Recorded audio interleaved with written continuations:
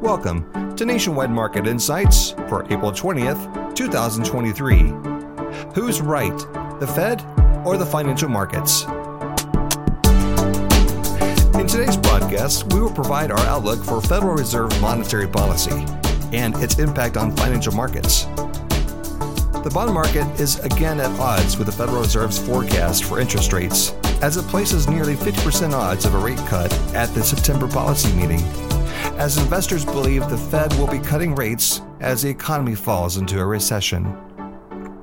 However, the equity market continues to be quite resilient in the face of rising recession headwinds.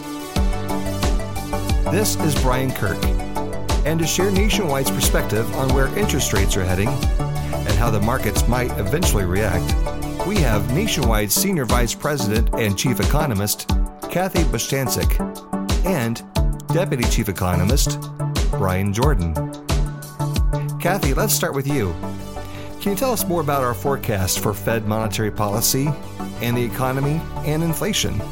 Yes, thank you, Bryan.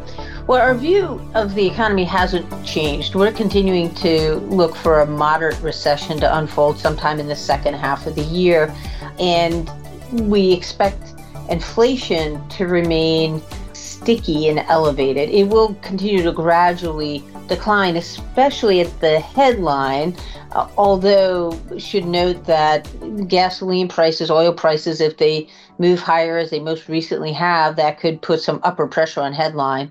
But we have seen food prices starting to decline and retrench a bit.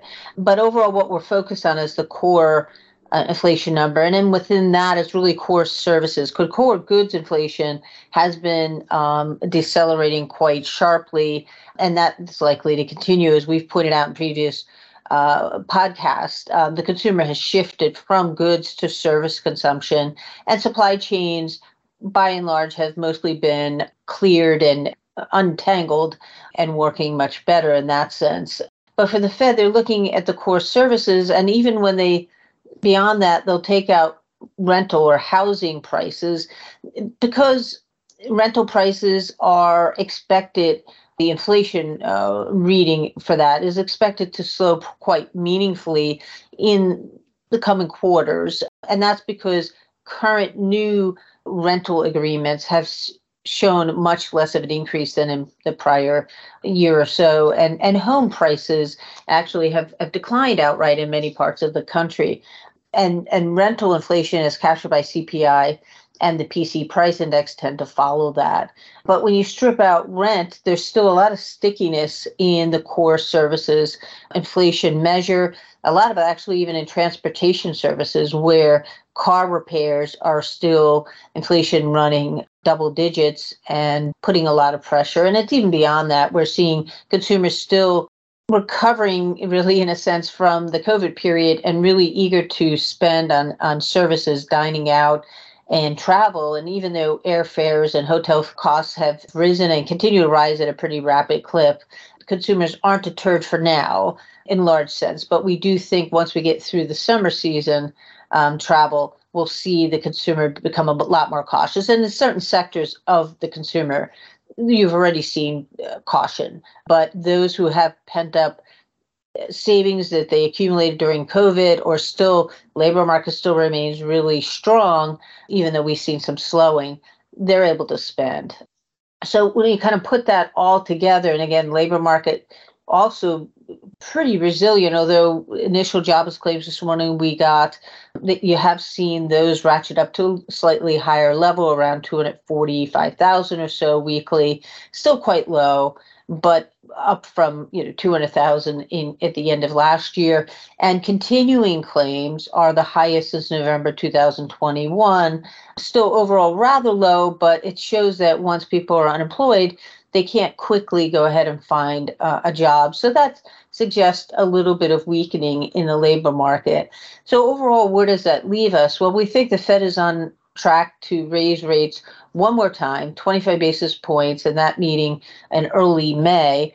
And that will bring the Fed funds rate slightly above 5%. And then we think the Fed will hold the policy rate at that level throughout this year. And it's not until 2024 when we get signs that indeed inflation, particularly that core service measure, is slowing materially, that the Fed is going to feel comfortable cutting rates. So this is very different than previous reaction functions for the Fed. In fact, this whole cycle has been very different. Typically they're gradually raising rates when they want to cool the economy down. This time they were far behind the curve, had to catch up and ratcheted rates very rapidly. And then on the downside, typically when we fall into recession, the Fed is cutting rates pretty quickly. We think this time is different because of inflation. Inflation makes all the difference.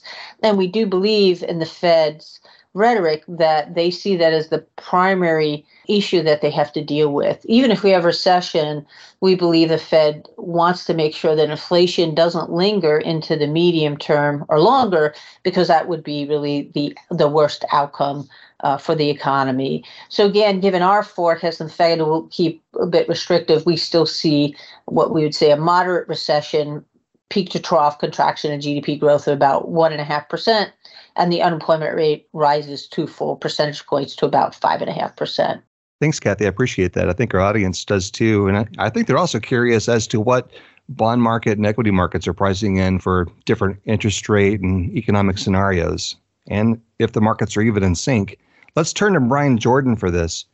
Bryan, what are your thoughts on that? And what are the markets signaling in terms of the prospects for inflation? So the market is broadly expecting that inflation is going to decline. The inflation rate is currently 5%. The consumer price index inflation rate, year-over-year inflation rate, is 5%. If we look at the TIPS market, however, the Treasury inflation protected securities market, it's pricing in an average inflation rate of roughly 2.3% over the next decade. And in fact, only roughly 2.5% over the next 2 years. So the market is pricing in a significant slowdown in the rate of inflation. And so no surprise and no coincidence, the market is also pricing in Fed rate cuts sooner than the Fed is pricing them in, and sooner than we have them priced in our own forecast. The market, in fact, expects, the bond market at least, expects the Fed to be cutting rates by the end of this year. The Fed has been steadfast, Fed officials have been steadfast in indicating that they don't expect to be easing monetary policy this year for the reasons that Kathy has laid out, mostly due to higher inflation, elevated inflation rate. And so there's a real disconnect here between what the market is anticipating and what the Fed has said it's going to deliver for the remainder of 2023. Thanks, Bryan.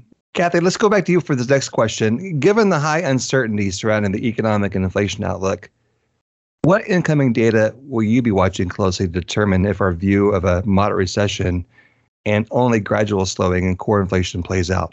Yeah, thanks, Bryan.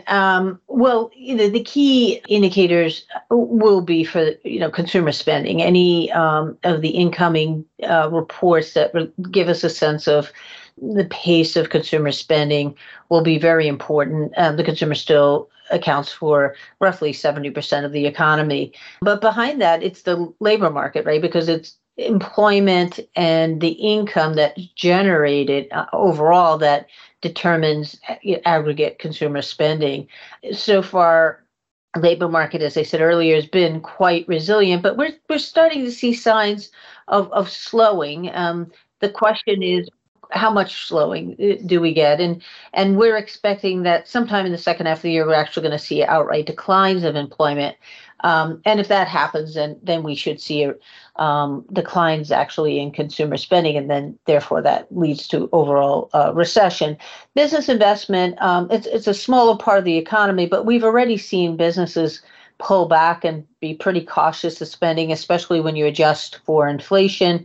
At one point, they were facing higher than desired inventories. And now they're really just uncertain about the economic environment and not seeing really strong new orders as they had been at one point. In fact, the manufacturing sector has been in contraction for about 4 months now, and housing sector has been in recession for over a year. It's really the service side of the economy so far that has been still quite strong, but as we said, we go through the second quarter, especially we get through the summer, we look for meaningful slowing there. The other thing that we want to watch closely besides the Fed's policy announcement on May 3rd, and we'll get the statement, we will not get revised forecast, but we'll get some guidance from the policy statement and from Chairman Powell. And then following that, the Monday after, we should get, on May 8th, we should get the Fed Reserve Senior Loan Officer Opinion Survey. And that is a measure that provides measures of how banks' lending standards are evolving.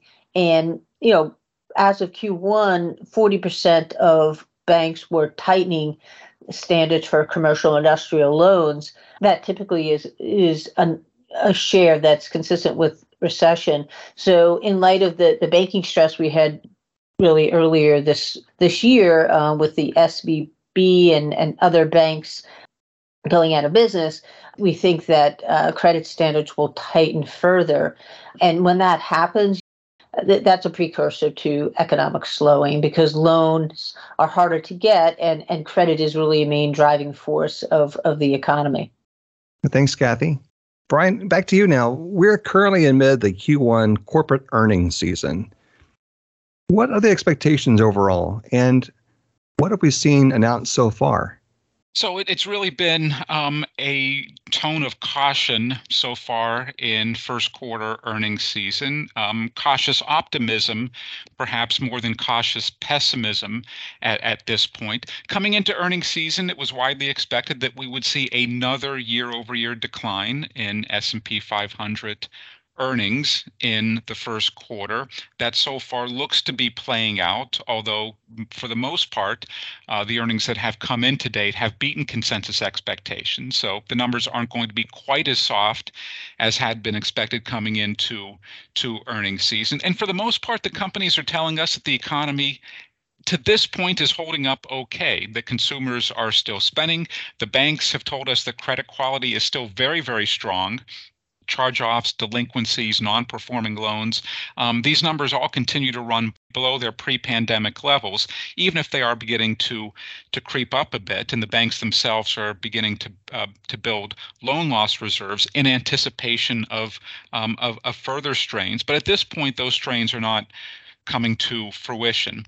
As Kathy alluded to earlier, we continue to see real strength in the leisure and hospitality side of the economy. American Express, for example, reported that travel and entertainment purchases in the first quarter were up 39% on a year-over-year basis. Huge increase, 60% spend increase on airlines, and in one of American Express's segments, a record for restaurant reservations and restaurant spend. So consumers are still spending on a very discretionary item or very discretionary items, travel and leisure. And that gets back to the labor market. Again, as Kathy mentioned earlier, this is really the straw that stirs the drink. And this is what we should be watching most closely going forward. As long as the labor market stays healthy, consumers are going to continue to spend. Consumer spending is 70%, roughly 70% of GDP, and the economy is going to continue to grow. And the feedback loop working through the labor market is going to remain healthy. If we see a turn there, and again, we're beginning to see early hints of a slowdown, but not quite yet a turn. If we see a turn there, then all bets are off. Then the feedback loop works in the other direction. If we have job losses, well, that feeds into income declines, that feeds into spending declines, and that feeds further into weakness in corporate profits. And so if we want to know where the economy is going, where the Fed is going, where inflation is going, perhaps the labor market is the place to start. Well, thanks, Bryan. I know that in the weeks ahead, we will be watching for potential changes in the employment data. And we're also going to watch what the FOMC announces at their May meeting. We're going to go ahead and wrap it up there, but thank you, Bryan and Kathy, for your perspectives and your outlook for the economy and the financial markets. And next week, the GDP numbers for Q1 will be released. And in our next episode, we will provide our analysis of that report and what it says about the direction of the economy. Make sure you subscribe to this podcast to receive notifications when each new episode is released. Until next time, for Nationwide Market Insights, this is Bryan Kirk. The information information provided by Nationwide Economics is general in nature and not intended as investment or economic advice, or a recommendation to buy or sell any security or adopt any investment strategy. Additionally, it does not take into account any specific investment objectives, tax or financial condition, or particular needs of any specific person. The economic and market forecasts reflect our opinion as of the date of this report and are subject to change without notice. These forecasts show a broad range of possible outcomes. Because they are subject to high levels of uncertainty, they will not reflect actual performance. We obtain certain information from sources deemed reliable, but we do not guarantee its accuracy, completeness, or fairness. Nationwide and the Nationwide N and Eagle are service marks of the Nationwide Mutual Insurance Company. Copyright 2023, Nationwide.